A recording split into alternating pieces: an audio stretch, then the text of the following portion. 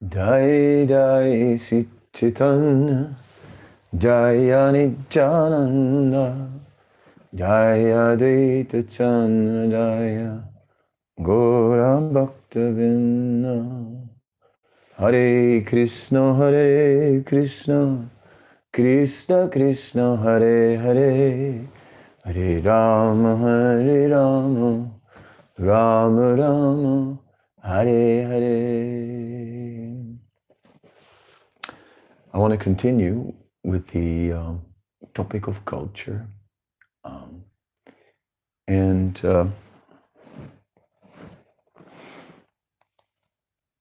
just in the study of religion.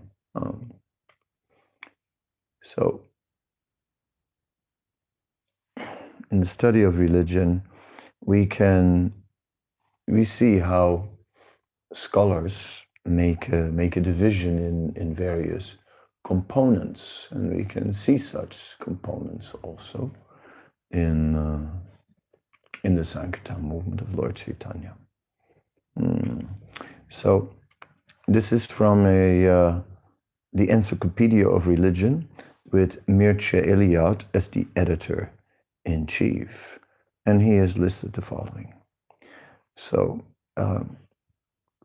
about components of religious characteristics and structures of religious life, traditionalism, myth and symbol, concepts of salvation, sacred place and objects, sacred rituals, sacred writings, sacred community, and sacred experience. And it is through these components that we can identify, distinguish religions from one another. It's a grid which we can put on top of a spiritual movement. So let's have a look at the grid and also let me just so in their list, or in his list, it ended with sacred experience. And sacred experience in one sense is the central theme in Chaitanya Mahaprabhu's movement.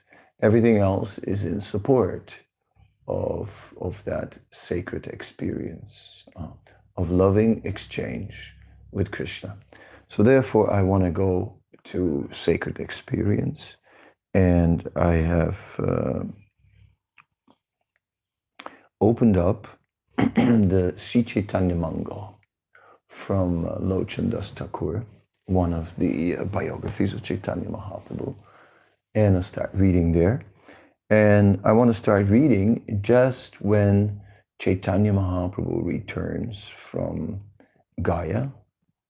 We have discussed this earlier on, how Chaitanya Mahaprabhu came to the house of Suklambar and showed all these ecstatic symptoms. So now, and how he would resume teaching after some time. So we'll start there. One day, Gaurari compassionately instructed his students. This is for the transcribers. This is the Madhya Kanda, chapter 1. One day, Gaurari compassionately instructed his students. The lotus feet of Krishna are the one and only truth. The purpose of all knowledge is to attain Krishna Bhakti. According to the Shastras, everything else is ignorance.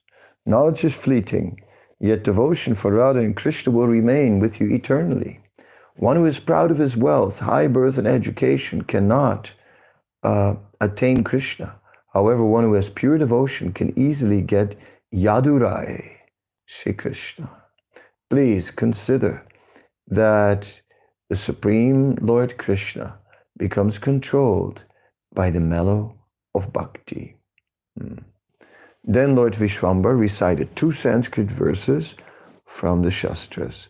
And this verse is quoted, these verses are quoted in the Padjavali from Srila Rupa Goswami, which is a song, it is a verse book, a collection of verses from various writers. In this Padjavali, we find many interesting verses, and we also find there, for the first time, the Siksastika mentioned from Chaitanya Mahaprabhu. So it's a significant work. So now let us read. Vyadasya charanam dhruvasya chavayo vijaggajendrasya ka kubjaya kim munam rupam adikam tim sudam nudanam vamsa kuvidurasya yadavapatir ugrasya kim purusham bhaktya tusyati kivalam nachaguner bhakti priyo madhava. Where the hunter Dharma's piety, Dhruva's maturity, and Gajendra's knowledge, where was Kubja's beauty, where was Sudama's wealth, where was Vidura's noble birth, where was Ugrasena's chivalrous strength? Lord Madhava is pleased only by devotional service and not by material qualifications. Sri Dakshinatya. So this is very nice. We see all the examples that are given here are personalities who were lacking in these qualities. Dhruva was a child. He was childish also. Where was his maturity? Gajendra was an elephant. What did he know? What did he know? Kubja, she was a hunchback. Where was her beauty? And Sudama, he was so poor. His clothes were ripped. He had his old chip rice. Where was his wealth? Vidura's noble birth. Vidura was the son of a Dasi. He was a Sudra. And Ugrasena's chivalrous strength. Ugrasena was old. What strength was left? But Lord Madhava is pleased only by devotional service and not by material qualification.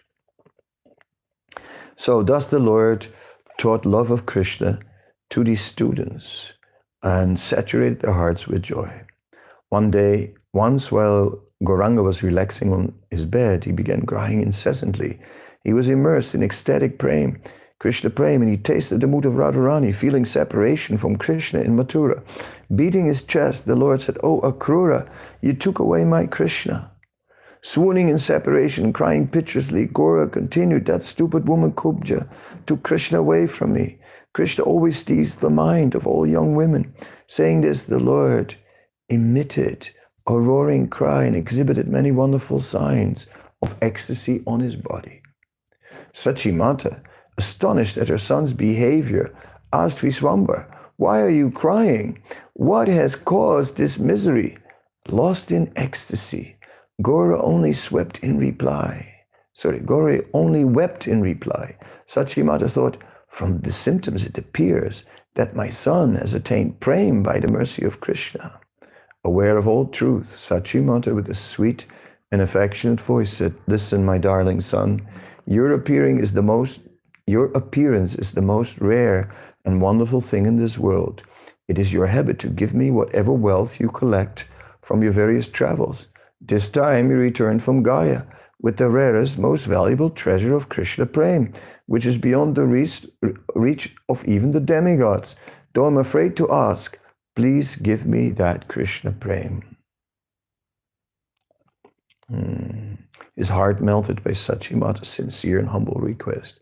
Gaurari said, Mother, by the mercy of the Vaishnavas, you will definitely get love of God. Instantly upon hearing this, Sachimata received prema bhakti, pure love of God. Her body shook, erupted in thrill bumps of joy, and tears streamed from her eyes. In ecstasy, Sachimata chanted, Krishna, Krishna, Krishna. Lochan says this was the first manifestation of Lord Gauranga's distribution of prema. So, it is nice. Each of the biographies has their own little stories and their own angles. And this first chapter of the Madhya Lila of the Chaitanya Mangal is totally dedicated to the distribution of Krishna Prema. Nimai has now returned and he is full of prema, and now he is just beginning to distribute this prema, and he first gave it to Sachimata. The Lord's ecstasy at Suklambar's house. Sometimes Lord Vishwambar enjoyed pastimes in the home of a Brahmana named Suklambar Brahmachari. There the Lord became enraptured in deep transcendental ecstasy. Rivers of tears rushed from his eyes, and a stream of mucus flowed constantly from Lord Gauranga's nose. Suklambar didn't feel any displeasure when he served by wiping the Lord's nose. Gaurari cried without cessation. Day and night he just wept and lay on the ground. In the daytime the Lord would ask, what time of night is it? Someone would reply, my Lord, it's daytime, not night. Totally absorbed in love of God, Gauranga cried and cried. I'll skip a little bit.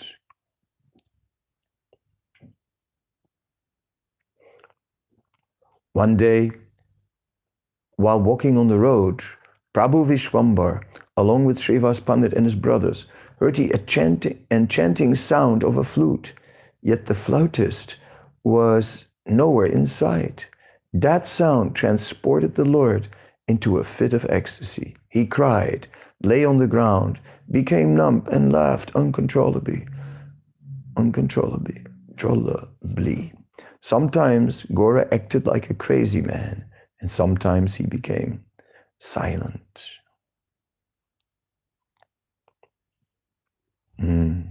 One moment he stood still, the next moment he would cry, chant, and roll on the ground. Nothing but Krishna Katha issued from his lips. I'm skipping a little bit here and there.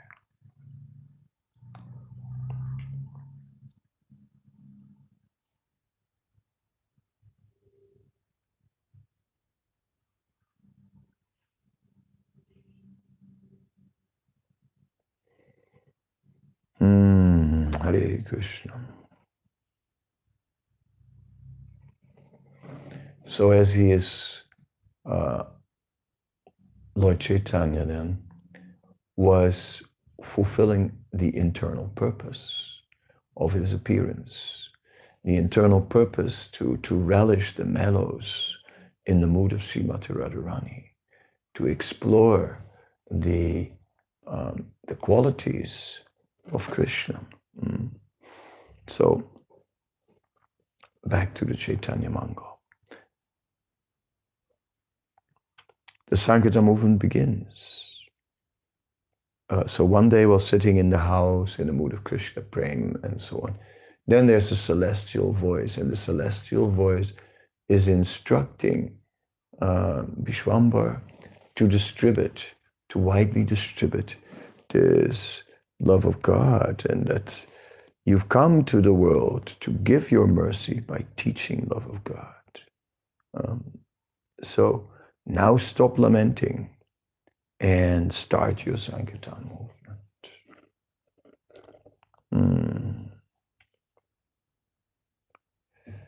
So Lord, it is also described how Lord Gauranga assumed the form of a boar, a huge boar, and ran on his hands and legs, and people were actually perceiving him as a powerful boar that was like, looked extremely beautiful and transcendental, and yet was coming to kill them.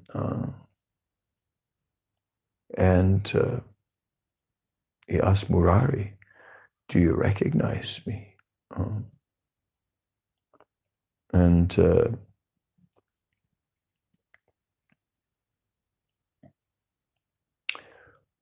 Murari said, "I don't have the qualification to describe your real identity, which is unknown even to Swayambhu." Murari said, "Oh, Mahaprabhu, you can know yourself, others cannot." Murari asked, "Can the Vedas describe me?" Murari humbly replied, "Even Sahasravardhana, Ananta says, can't understand your tattva's truth. How can the Vedas explain the knowledge concerning you? No one can know you." Murari said, "Listen to what the Vedas say about me in the Svetasvatara Upanishad 3:19. The omnipotent Supreme Personality of Godhead has no material hands or legs, yet he runs swiftly to receive offerings. He has no material eyes, but still he sees everything. He has no material ears, yet he hears everything. He knows everything, but no one knows him. Realized Brahmanas say that he is the Supreme Personality. The Vedas may say that I have no hands and feet," continued Gauranga. "The Vedic descriptions of me have created bewilderment about my true identity." The Lord paused briefly, smiled slightly, and said, "It is as if the Vedas have not described me at all." Then Murari Gupta begged Lord Gauranga, "My Lord, please be merciful to me. Please give me ecstatic love of God."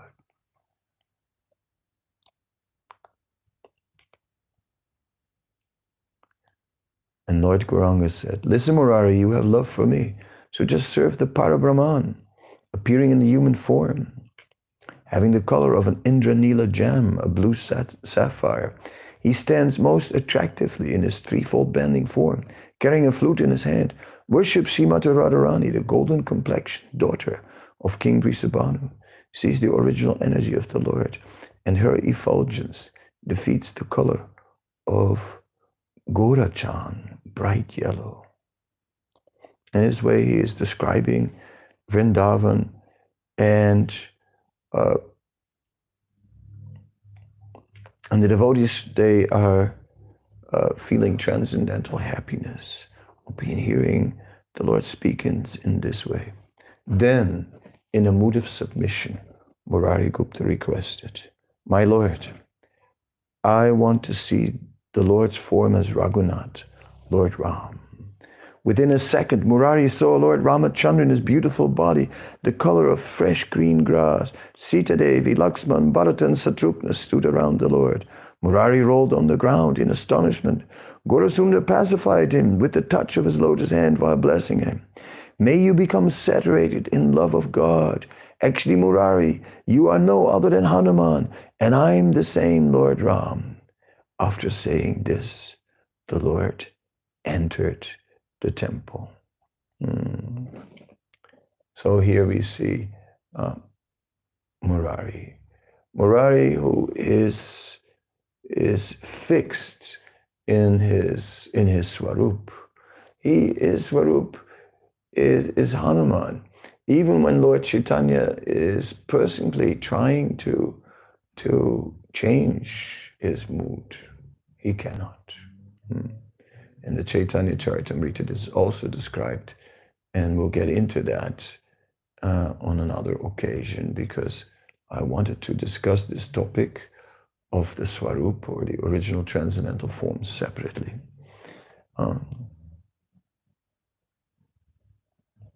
So then he points out, yes, the only way is Harinam, Harinam.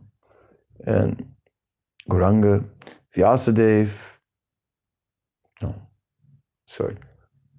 Lord Gaura said, "The fools in the age of Kali don't understand that the Lord's name is equal to the original transcendental form of God." Vyasadeva repeated this fact 3 times in order to spell the doubts of these dull and sinful souls. Furthermore, Vyas used the word Kevalam to indicate that by chanting without offense one attains liberation. Okay, referring to the verse from the Naradiya Purana. In the Kali Yuga, the chanting of the Lord's holy name is the only means of deliverance. There is no other way, there is no other way, there is no other way.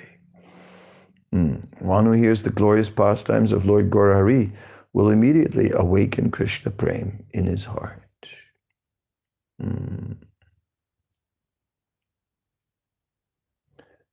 Yeah.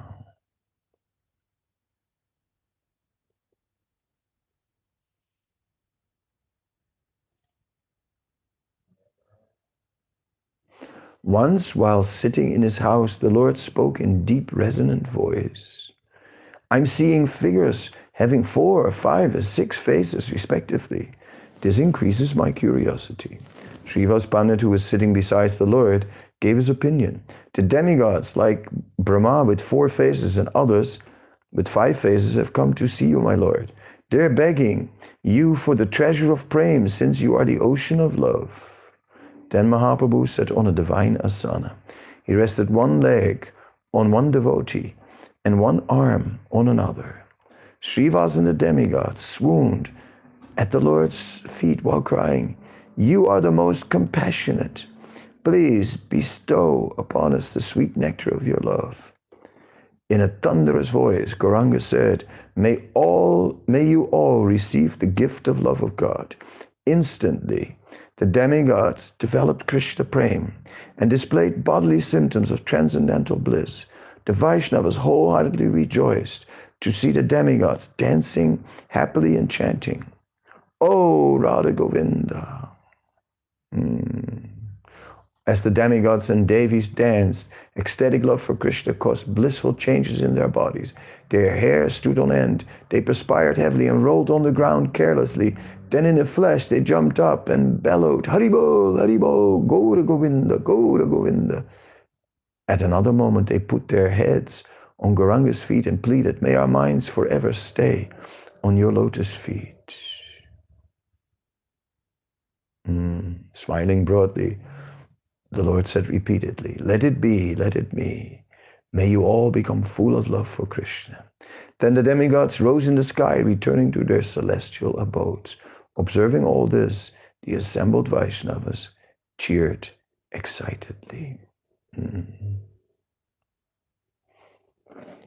So, in this way, we can see that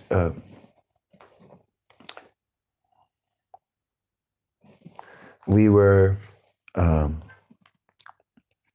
we're going back to our topic of the day, and we were looking at the various components that make up the culture of religion, and how one can look for the sacred experience.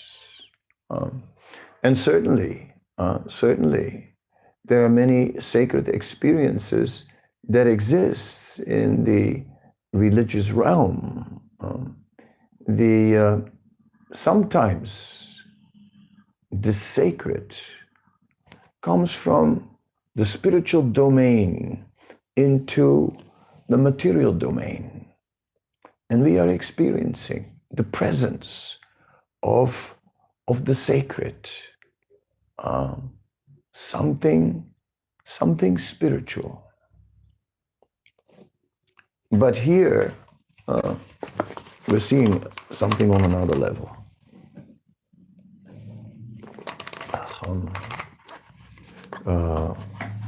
Give me 1 second, I need some water. I'm parched. I'll be back.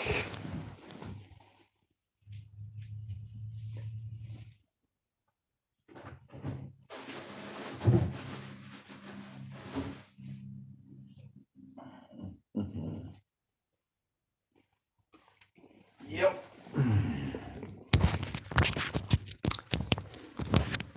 The thirst of the devotees is quenched. The thirst of the devotees is now awakened. Se panchatatvamili prithiviyasya purva prema bandhareram mudro gadiya panchamili luta prem koryashvadan yata yata piya trishna bhadayanuksan. Now the lock of the storehouse of love of God is broken, and Panchatattva went inside, and they're drinking and drinking. And as they are drinking, they're drinking and drinking and drinking.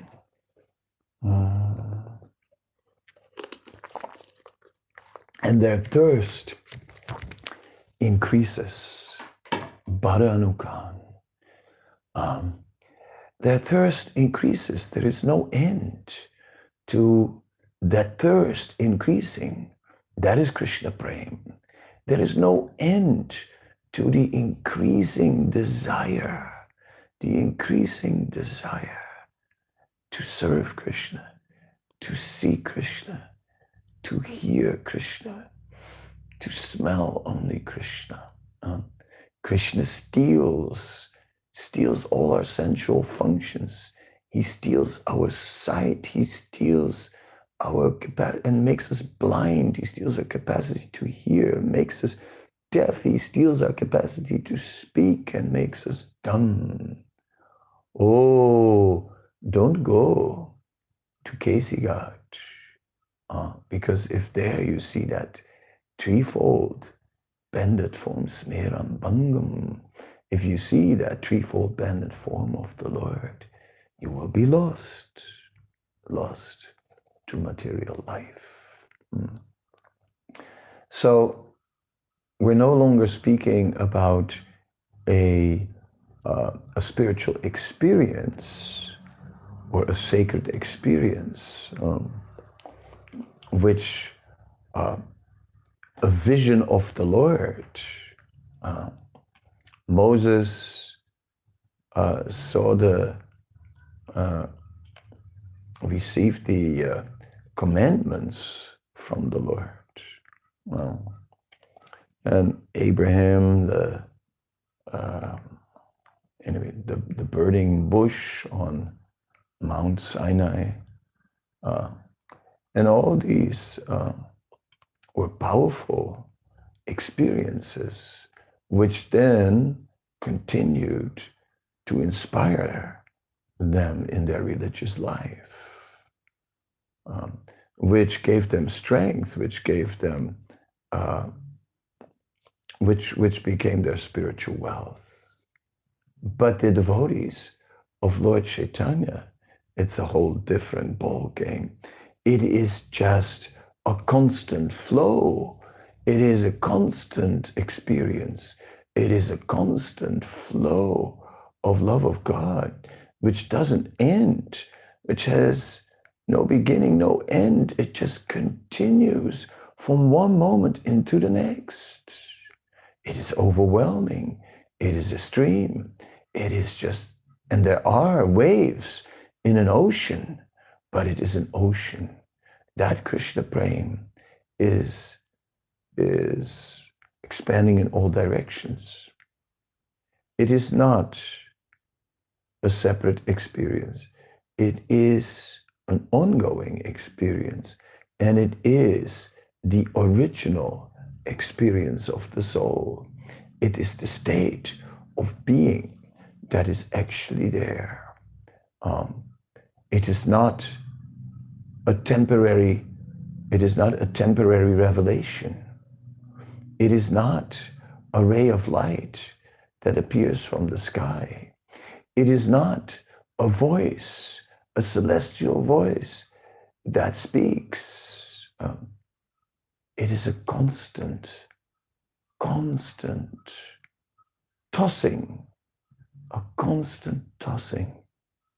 in the endless ocean of Krishna Prem.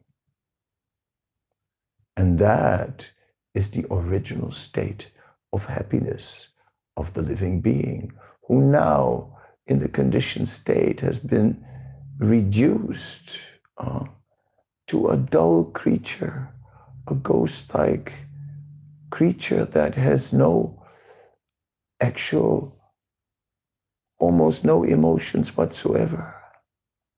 Shallow, little up, little down, but nothing compared with the ocean of love of God.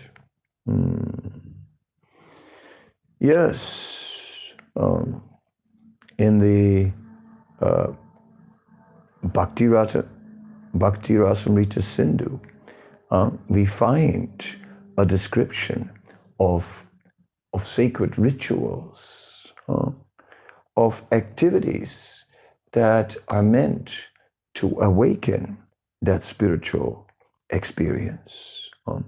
We find the presence of a sacred community, the community of the devotees,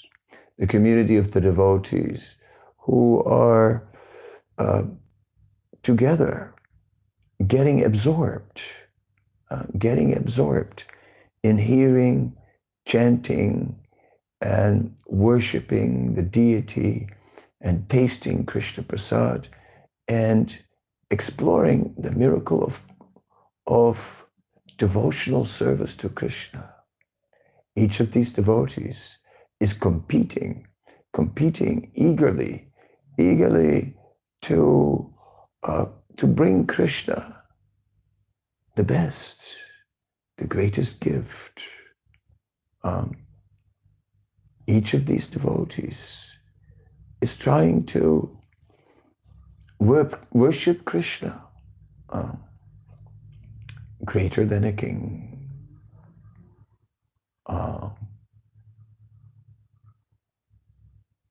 Krishna, like a king, is riding on an elephant. And we see that the gopis have combined together to take the form of an elephant. And because they worship Krishna like a king, Krishna is seated on a beautiful throne studded with jewels. Krishna is served some battle nut from a beautiful golden platter. Krishna is given the most exquisite, most refined preparations. The community of the Vaishnavas, dedicated to pleasing Krishna.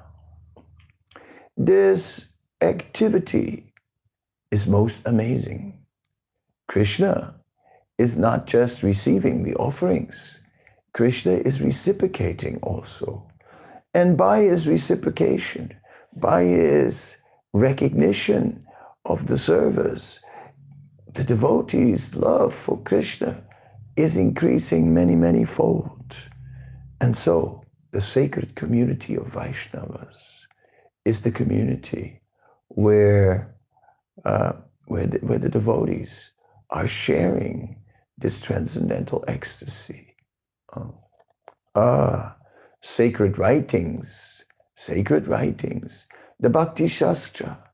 The Bhakti Shastra is scriptures that are glorifying Krishna, that are glorifying Krishna and his tadiya, all the worshipable items related to Krishna. The sacred writings are describing the intricacies of pure devotional service, of how to please Krishna, and of the amazing experiences of the devotees. Mother Sachi, she served Krishna. She served Krishna Chaitanya in any possible way. He was her everything, her son. She is the original mother. She is totally absorbed in pleasing her son. Her everything is about her son. When her son wants to worship the Ganga, one day, this is after his father has already passed on, Nimai is still a boy, and one day Nimai says, I want to worship the Ganga. Yes, my dear, hold on. I will bring the puja paraphernalia and garland. Next moment he says, no, No, I don't want to wait. I want it now. And he gets a fit of rage. He just totally loses it. And then he goes wild. He grabs a stick and he just goes around the house and starts to smash everything. Um, there was grain in sacks hanging above the ground. There was oil stored in clay pots, and so many things in this way were stored. And Nehemiah went around the house with a stick and smashed it all and threw it all on the ground. Then he fell on the ground and just hit the earth with his fists while crying. Sachi Devi stood there like the original universal mother. Sachi Devi stood there as the embodiment of tolerance. And she cooked. Somehow or other, she cooked a meal. And as she served it out, she said, Nehemiah, this is the last meal I will serve because I have no more supplies. Oh. Sachi Devi was a widow. She was not wealthy. She was somehow or other managing, but, how was it to continue now?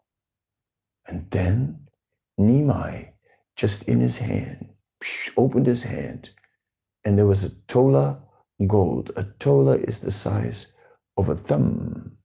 So a thumb of gold. He said, take this. And she took, and she's just wondering, how is this all going to work? How is this all going to happen? How is this happening? Yes, so sacred rituals, the nectar of devotion is describing the sacred rituals, and sacred rituals are also described in the teachings to Sanatana Goswami, Madhya Lila, chapter 20 and onwards. And but these rituals, they are simply, they are all activities of pure devotional service. And it is about Rishikena Rishikesa Sevanam Bhakti Uchate. It is about engaging the senses in pleasing the senses of the Lord. So we see all the activities that Rupa Goswami has listed of sadhana bhakti, of devotional service in practice, are activities that are pleasing the senses of the Lord. They're not indirect activities. They're not like rituals of entering into the forest and fasting and becoming detached, which are indirect kind of activities. One tries to develop detachment and then bring that back. But these are preliminary activities. Detachment has a place. But what Rupa Goswami describes as sadhana bhakti is already the substance, because it is directly about pleasing the senses of the Supreme Lord. Therefore, even in practice, although the experience is incomplete, the sacred experience is incomplete, still, it is more than ritual. It is direct devotional service. And bhakti comes from bhakti. It awakens devotional service. And the devotee becomes more involved. And as the devotee becomes more involved, Krishna becomes more involved. As we were hearing from the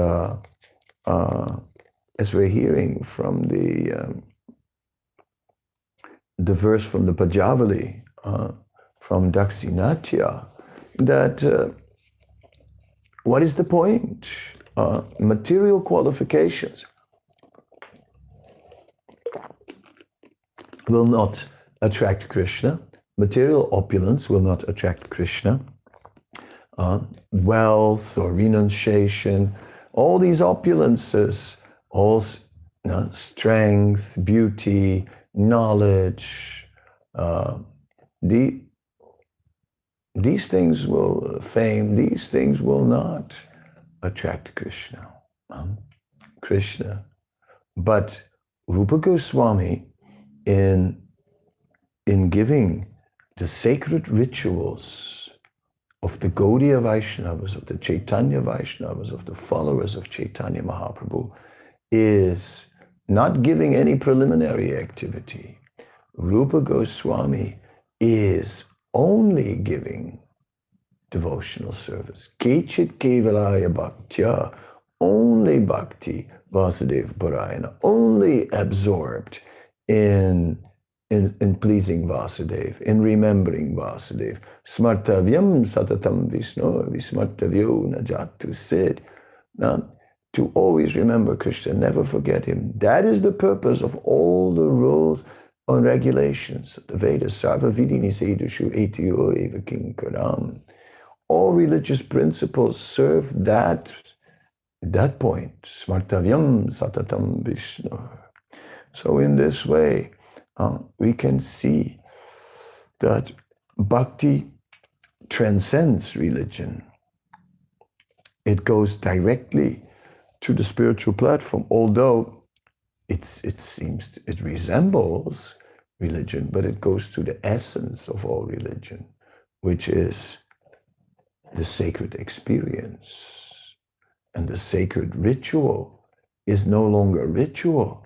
It is actual devotional service, pleasing to the Lord.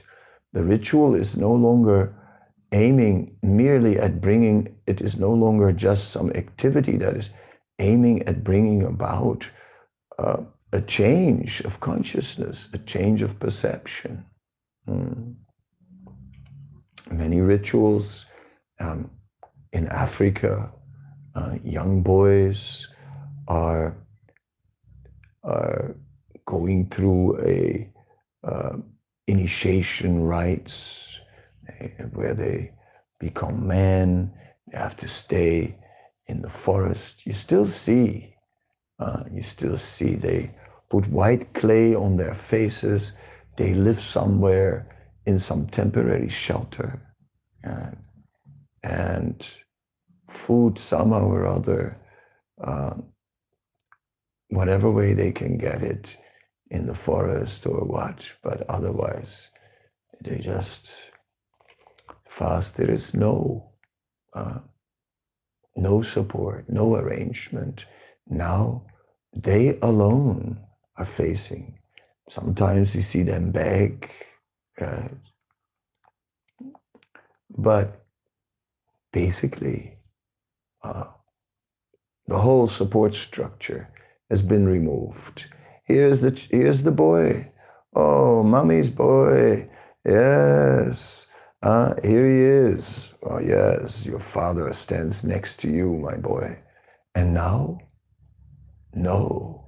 Now, alone into the jungle, or alone, even in the modern urban environment, alone staying somewhere in a hut.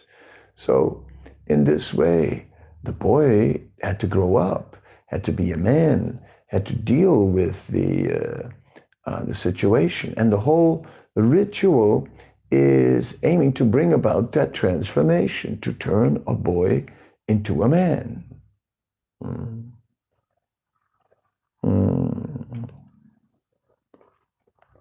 So this is ritual. This is ritual. But bhakti is bhakti, even in the stage of practice. Then bhakti is even more rich in the stage of ecstasy. Mm. Oh yes, there are sacred places, sacred objects. Oh yes, there is a whole sacred geography. So the Vedic literatures have their sacred geography. And like I explained yesterday, the culture of Sri Chaitanya Mahaprabhu is a pure and transcendental core seated within the greater Vedic culture. And then on the periphery of that Vedic culture, also some mundane corruption had undermined that Vedic culture because, after all, it was the age of Kali, and the Vedic culture was being disintegrated, but on the periphery, on the outside. Then the essence of Vedic culture was still there to be found in scripture. And so many conceptions were there. For example, the Akash Ganga, that in the sky there is the Ganga. And then we find a description of the descent of the river Ganga, and how Ganga comes into the universe, and how Ganga is coming through a crack in the shell that surrounds the universe, because Lord Vamanadev, with his 2 steps, has covered the whole universe, and with his lotus toe has cracked the shell of the universe, and then a few drops of the causal ocean are entering and wash the feet of Lord Vamanadev, and the red kumkum mixes with the water, and the water gets a reddish color, and the Ganga descends into the universe, and then enters into the whole universe. Then comes down from the celestial regions and moves around the celestial sky as the Akash Ganga, which we know as the Milky Way. And then comes down from the heavenly regions and is caught on the head of Lord Shiva, and is manifesting in the Himalayas, and is then coming down, and Maharaj Bhagirathi is showing Ganga the path to the ocean, to the Ganga Sagar. So in this way, Ganga descends. Right? Now, this would be seen as mythology, typically. So religions have their myth. But of course, the Vaishnavas are not accepting this as mythology, as a way to connect the higher world, the celestial world, with the mundane realm. Generally speaking, this is perceived that here is the mundane realm, and we're taking our bath in the river. But by adding a transcendental myth, how this river actually has a connection with the celestial world, then by bathing in the river, we are transporting ourselves to the celestial realm. That is myth. And myth may exist in various religious practices. Such myth exists. Mircea Eliade is also speaking about a pole, which is an axis which connects the 3 worlds, the heavenly regions, the middle planetary systems, and the lower regions of the universe, and how there is an axis. And so this universal axis is being worshipped and exists in many traditions. And we see it in Germany. It still exists, the Maibaum, yes, and it exists in many cultures. Eliade gets into this. And then, but Mount Meru is to be seen, according to Vedic literature, not as a symbol, not as a symbolic representation of a connection between heaven and earth, but rather as a real connection. Mount Meru is a fact. Mount Meru exists, but there is a multi-dimensional reality. And in our current experience, we cannot see.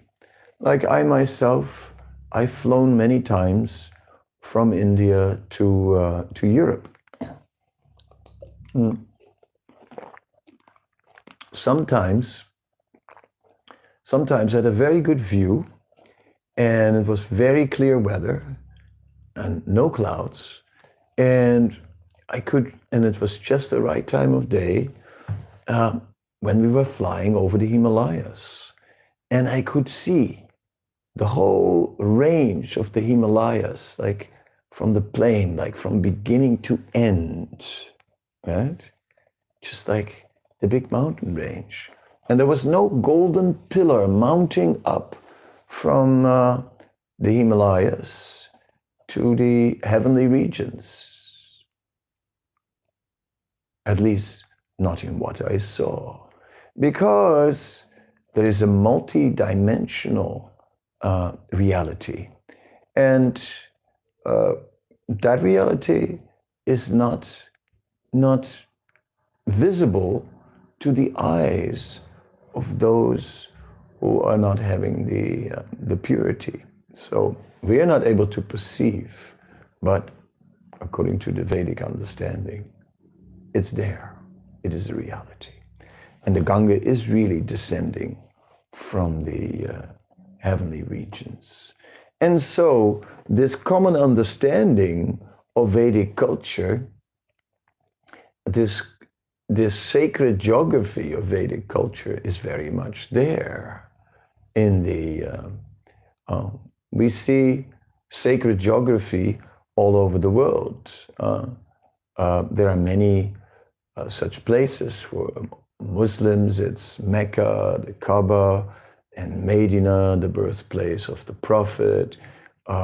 There's also a very famous mosque in Jerusalem, and therefore Jerusalem is very important to them. For the Christians, Jerusalem is the place, and Muslims and Christians always have been fighting over Jerusalem. The Jews are also worshiping in Jerusalem. So Jerusalem is a place full of religious hustle and bustle. And the place is very significant. That is the place where Jesus Christ appears, and for whatever reasons the Muslims are worshiping there. I'd have to look it up. The point is this, is that there are many, many places of worship in the world. Sacred places. The sacred places of worship are in different categories.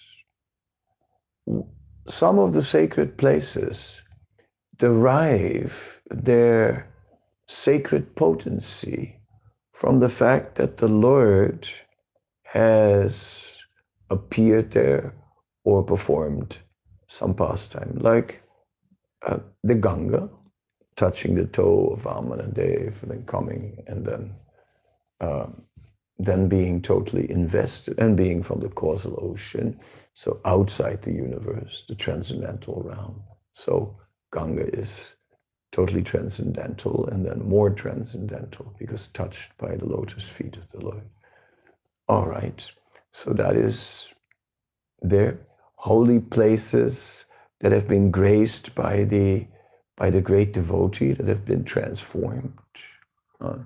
In Lourdes, we find, in France, we find a place where the Virgin Mary has manifested herself, and many miracles are attributed to that place, where people are going to be cured from diseases, and they pray and so on. a place invested with power.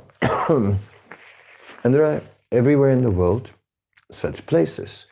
In the Sikh Golden Temple, there also is in the center there is a big body of water, and then in the center of that is the actual Golden Temple. So there's big walls, then a huge big pond, and then in the middle of the pond the Golden Temple, and then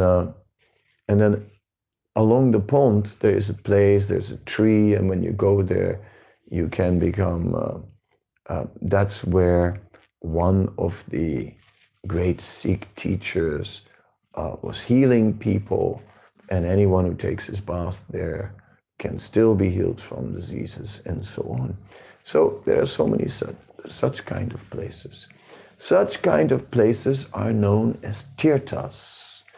Tirthas are places in the material world which have become invested with spiritual energy by the by the manifestation of the Lord, or by the presence of his devotee, or both.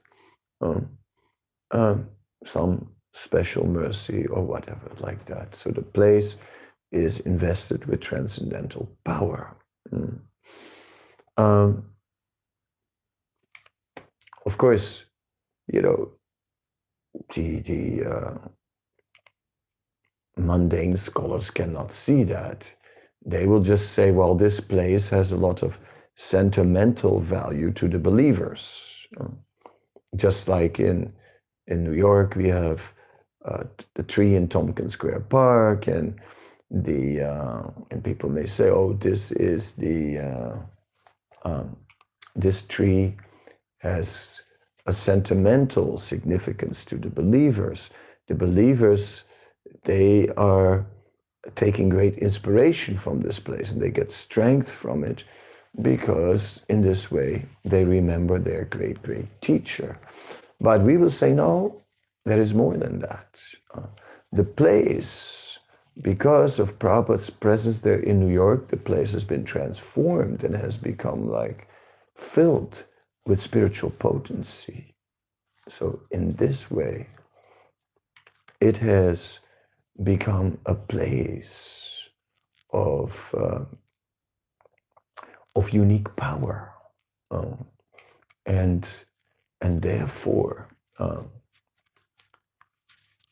now that the tree is still here, now we should go to New York and take the opportunity, because who knows how long this tree will remain on this earth. Just like in Vrindavan, we used to have the Krishna Balaram tree on Raman Reti. Now that tree is no more. So in this way, the tirthas are temporary manifestations of mercy. Then there's also the Holy Dham. And the Holy Dham is eternal, is an eternal manifestation of mercy. The Holy Dham is always there. So the hub, the most sacred places in Chaitanya Mahaprabhu's movement are dhams. Vrindavan Dham, Mayapur Dham, Jagannath Puri Dham. And these places are pure, transcendental, eternal places. Which, even when there's a dissolution of the universe, continue to exist. And these places are known as a replica of the spiritual world, non-different from the spiritual world. So purely transcendental, all transcendental potency is there. So in the theology of Chaitanya Mahaprabhu, this goes way beyond a holy place, way beyond a sacred place.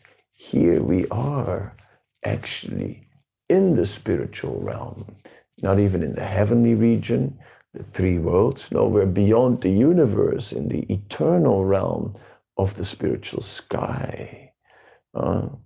If we look in Dante's Divine Comedy, we have now reached what he describes. It goes beyond the heavens. It goes to the paradise. It goes to the original spiritual situation. So this is something where we see that we could analyze the movement of Lord Chaitanya as from the aspect of a religion. There are myths, symbol, concepts of salvation. Janmani, Janmani Sware, Bhavatat Bhakti Rahaitikut Twayi. The salvation is simply the service of Krishna itself. Please allow me to continue life after life after life, right? Says Chaitanya Mahaprabhu. Yes. Just simply the same activity. Salvation already attained, immediately attained. Of course, Prabhupada also introduced a concept of going back to Godhead and encouraged us to meditate on going back to Godhead and not on Janmani Sware, on life after life serving, because that one cannot artificially do, that one cannot do by proclamation, that one has to do on the strength of love of God. Only when one is an ocean of love of God, like Sri Chaitanya Mahaprabhu, then one can truly say, Janmani Sware.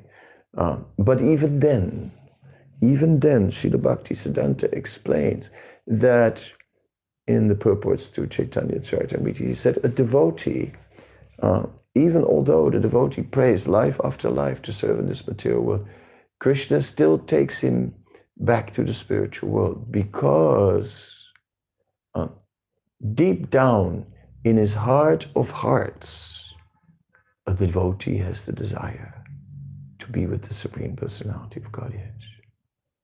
And therefore, Krishna fulfills that desire and ultimately will bring him back, even if sometimes he may keep him a number of lives in the material world. So we discussed concepts of salvation, sacred places, sacred objects, the Tadiya. I've given a full lecture already on Tadiya. Sacred rituals we discussed. Sacred community, a community of common values, a community of a common outlook, a community of seeing the world in a particular paradigm. We're looking at that sacred geography. We're looking at, we're seeing how the Yuga Dharma, we're seeing the Yugas acting. We're seeing the Yuga Dharma. So a common worldview. The worldview is very important in the Middle Ages, in the European context. There was this great battle between God and the devil playing out on earth as well. And so the influence of the devil was greatly was perceived in people, in situation, in places, and that was very strongly a very strong presence of the devil. Now, and a great fight, and we see that in other Abrahamic religions as well. We see in the Hajj how the pilgrims to Mecca, then as they are on the way to Medina, then they stop and they come to this place where there was a temptation of the devil, and they are driving out the devil, and there's this big column, and they all take stones and they all throw stones at that column, all these pilgrims, in trying to chase away the devil. And so in this way, the Hajj is a whole symbolic journey. So, yes, so the sacred community of the Vaishnavas with the same worldview, the same culture, rising very early in the morning, engaging in spiritual activity and so on. But the core of that activity is Panch Anga Bhakti, are the 5 principal limbs of bhakti, which are performed in sadhana and in sadhya. They are performed in practice and they are performed after attaining perfection. Traditionalism. Yes, there is tradition. Evam parampara praptam. The tradition of pure devotional service is carefully being preserved. And as the original state of being. So in that way, although we can put this framework of religious culture on top of the culture of Chaitanya Mahaprabhu's movement, we want to point out and see that all the elements are there: tradition, myth, symbol, concept of salvation, sacred place and objects, sacred rituals, sacred writings, sacred community, sacred experience. That ultimately it is about the pure transcendental experience, which is the original state of being of every living being. And therefore, this Krishna consciousness is not an artificial imposition on the mind. And that is why the Hare Krishna movement is not a religion, but a transcendental movement. Hare Krishna. Thank you very much. Srila Prabhupada ki jai. Shri Chaitanya Charitamrita ki jai.